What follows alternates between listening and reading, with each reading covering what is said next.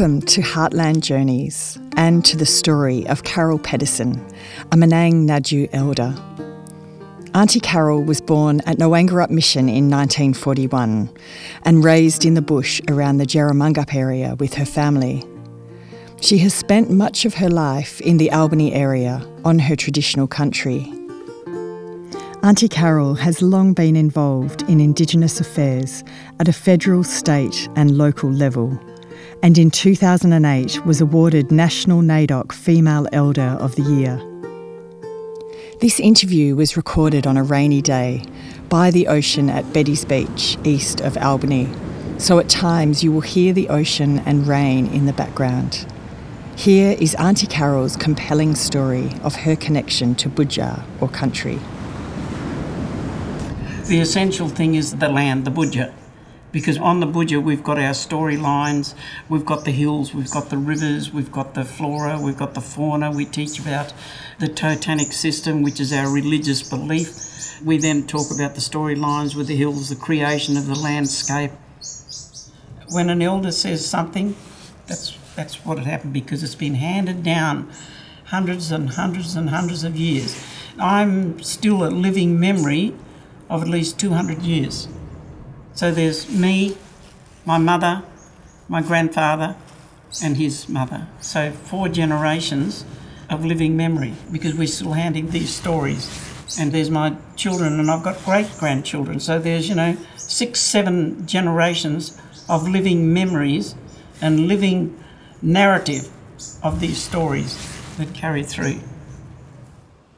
For much of last century, an ever-present danger for a Noongar child was being forcibly removed from your family by the government's Native Welfare Department, often with police assistance, and then being placed in a mission or institution. The generations of children removed under these policies became known as the stolen generations. The bush was a safe place to hide. It wasn't so much about being scared of the bush or bushfires or any natural disasters. We were actually scared of the police.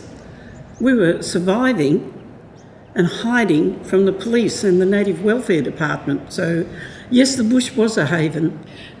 Sanctuary, yeah, absolutely. It was one of the most glorious times of my life. We learnt how to live with the bush. Like Mum and Dad were shepherds, and even grandfather before then. So us children learned to live all day long on our own.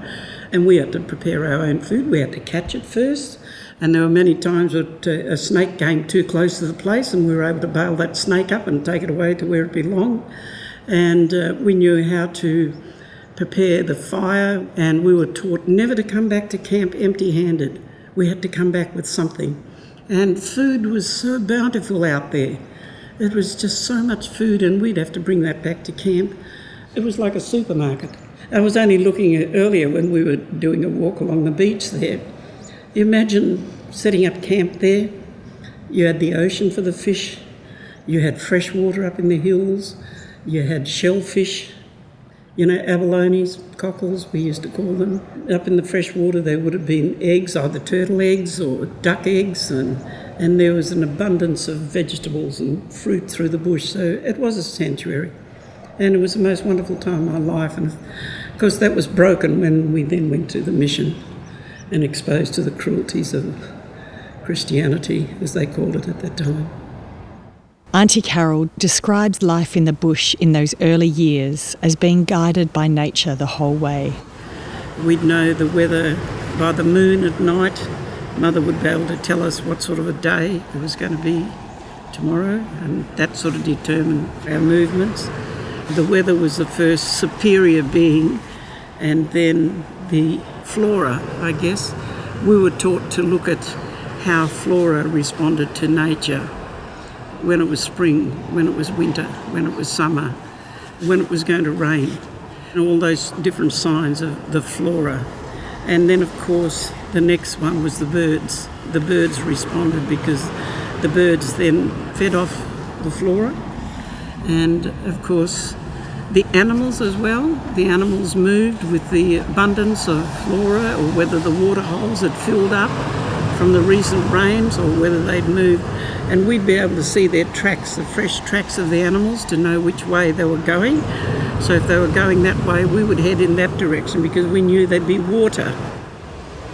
Complementary to that, we had a well-rehearsed route of travel, and our people knew where the water holes were as well. And the thing is, in watching the birds, you'd know the water was still fresh.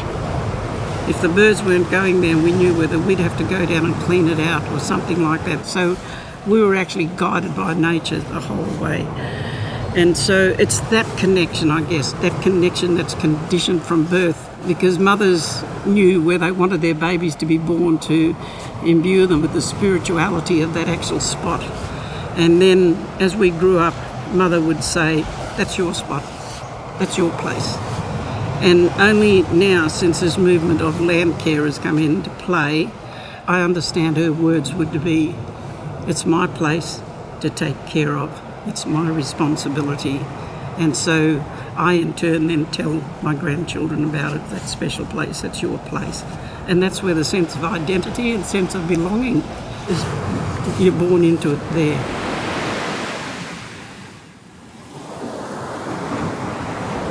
We never knew anything about fixing things because there was nothing broken. If it was broken, nature and the spirits that nature left in charge deemed that that was their responsibility. So, for instance, if a tree fell down across our pathway, we wouldn't attempt to move that tree because it was blocking it. We would walk around it or walk over it. And then in 12 months' time, you'd see the little suckers growing out of the tree. So nature knew there was still some energy in that tree to be able to regenerate more trees. It took me a while to work out what is this land restoration, because the land was okay as far as we were concerned. The hills were there, the rivers. You just had to keep everything clean and work with nature. Move when nature determined. Like when the fauna and flora moved, we moved with it, because then there was little impact on one particular spot. We'd move and allow that regrowth. Our boundaries, our tribal boundaries, are determined by our connection to flora. Like, for instance, our family, we have the connection with the Talyarak tree. Wherever the Talyarak are, we know we're safe in country. And even now, I feel a little bit out of place when I leave the Talyarak country behind. And even my grandchildren, one little girl said to me, Nan, I can't see our Talyarak tree. That's how the kids learn, this recital that's handed down over the years. And of course, the hills, the rivers.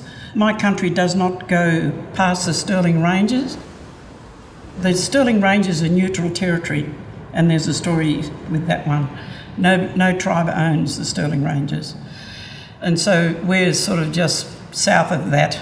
We could see it, but always in Talyarak country that hugs the coast. And now our clan group were recorded as being called the Shell people.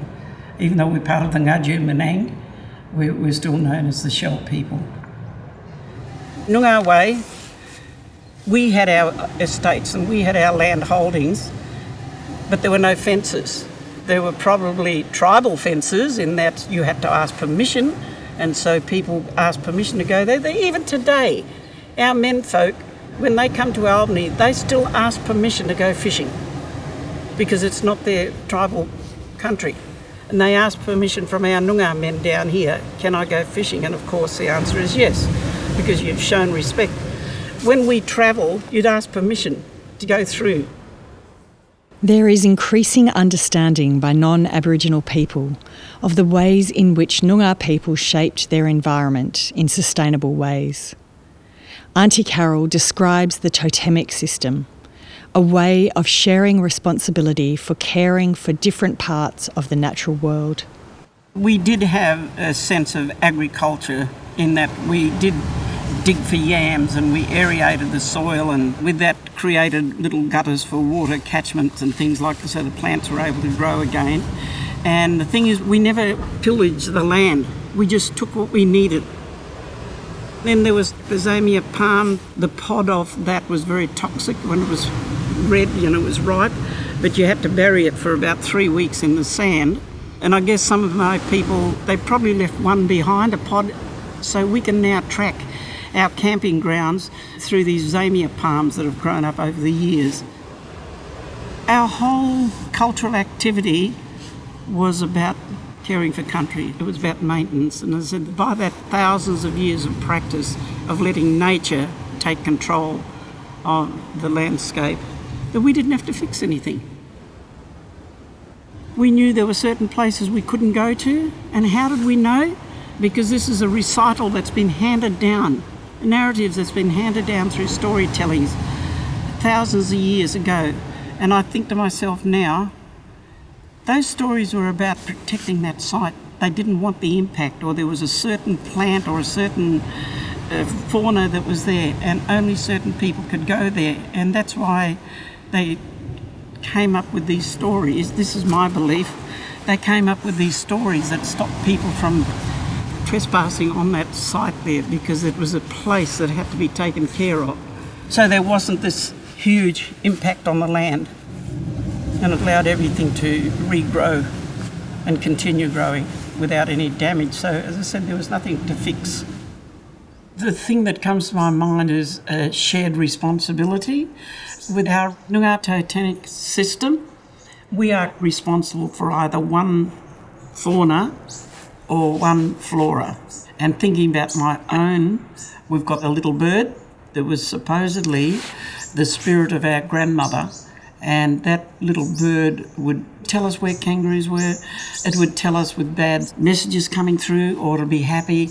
It would actually lead us to honey tree. And so other people then had, turtles, others had emus.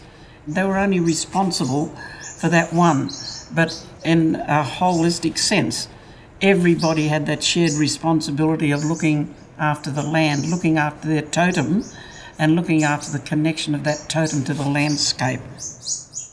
Auntie Carol talks about the impact of European settlement and the broad-scale clearing of the country.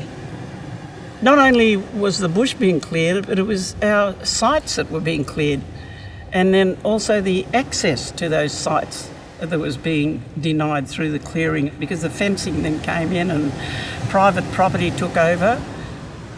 We were sad that fences cut our traditional routes off, and fences cut off our water holes and all of that. But we knew the stories were still there. We were angry with the farmers because suddenly our water holes were becoming salty, our swamps were becoming salty.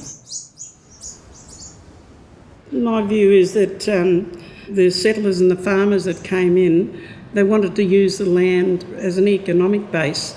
And so they had to change the land and do this broadacre clearing, broadacre grain growing, broadacre sheep farming and all of that, particularly in the Jerramungup area and Garden River. When they found out that the land wasn't suitable for that, well, that's when the farms became bigger and families became smaller, because they sold the farms off to holdings.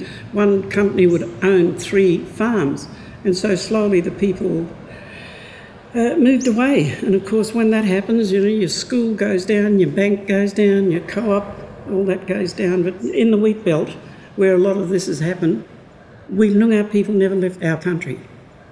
We never left. And what's not appreciated, those Noongar people with their unemployed check and their pension checks, they were the ones that kept the local service station going, kept the local hotel going, kept the local small shop going with their pension. People didn't appreciate that. Noongar people were the backbone of development of this country through the contract work of root picking. I can remember dam sinking, using one horse with an old plough and having to get up to your knees in mud and fix the plough up and things like that. So Noongar people were the backbone of the development of this country and are not appreciated for their efforts. Auntie Carol talks about bringing life back to country, particularly out at Nowangup, a property in the Gondwana Link near Boxwood Hill. The Noongar program at Nowangup, led by Elder Eugene Eads, has become central to a range of camps and courses focused on healing country and healing people. I had no knowledge on how to fix the land, because all I could see in front of me was continual ploughing and burning and fencing and whatnot. And then when Eugene asked me to come out to Now and Up, there was an incredible feeling. And I think, when you go out there, if you can look at some old pictures where there was just a bare landscape and just a paddock and pasture, to seeing what it looks like now, it's just incredible. In just a short time, everything came to life. As soon as you planted the trees, you could feel the land coming to life. You could see the birds singing, the kangaroos, and the relationship between the animals. The kangaroos were no longer timid because they were playing together. They were doing what comes naturally for them because they had the environment. I fully embrace what's happening there. And I remember taking my great grannies out, and we worked with a group there. Would have been about 100 of us. And we planted 5,000 trees in one afternoon. And I took my grandchildren out, and they felt like they owned the trees that they planted because they were little seedlings, and all of a sudden they're 8-foot high trees, in a couple of years' time. But the greatest reward was seeing the return of the mallee fowls.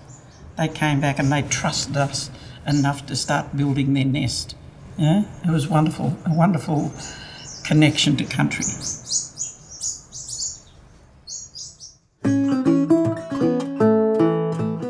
This has been a Gondwana Link production with story development by Nicole Hodson, Margaret Robertson and Keith Bradby.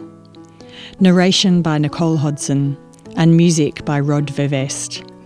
Our warm thanks to Carol Pedersen and to audio editor Teresa Ashton Graham and producer Kim Lofts of Blue Manor Studio. Thanks also to Frank Richevec and Margaret Robertson for the original recording.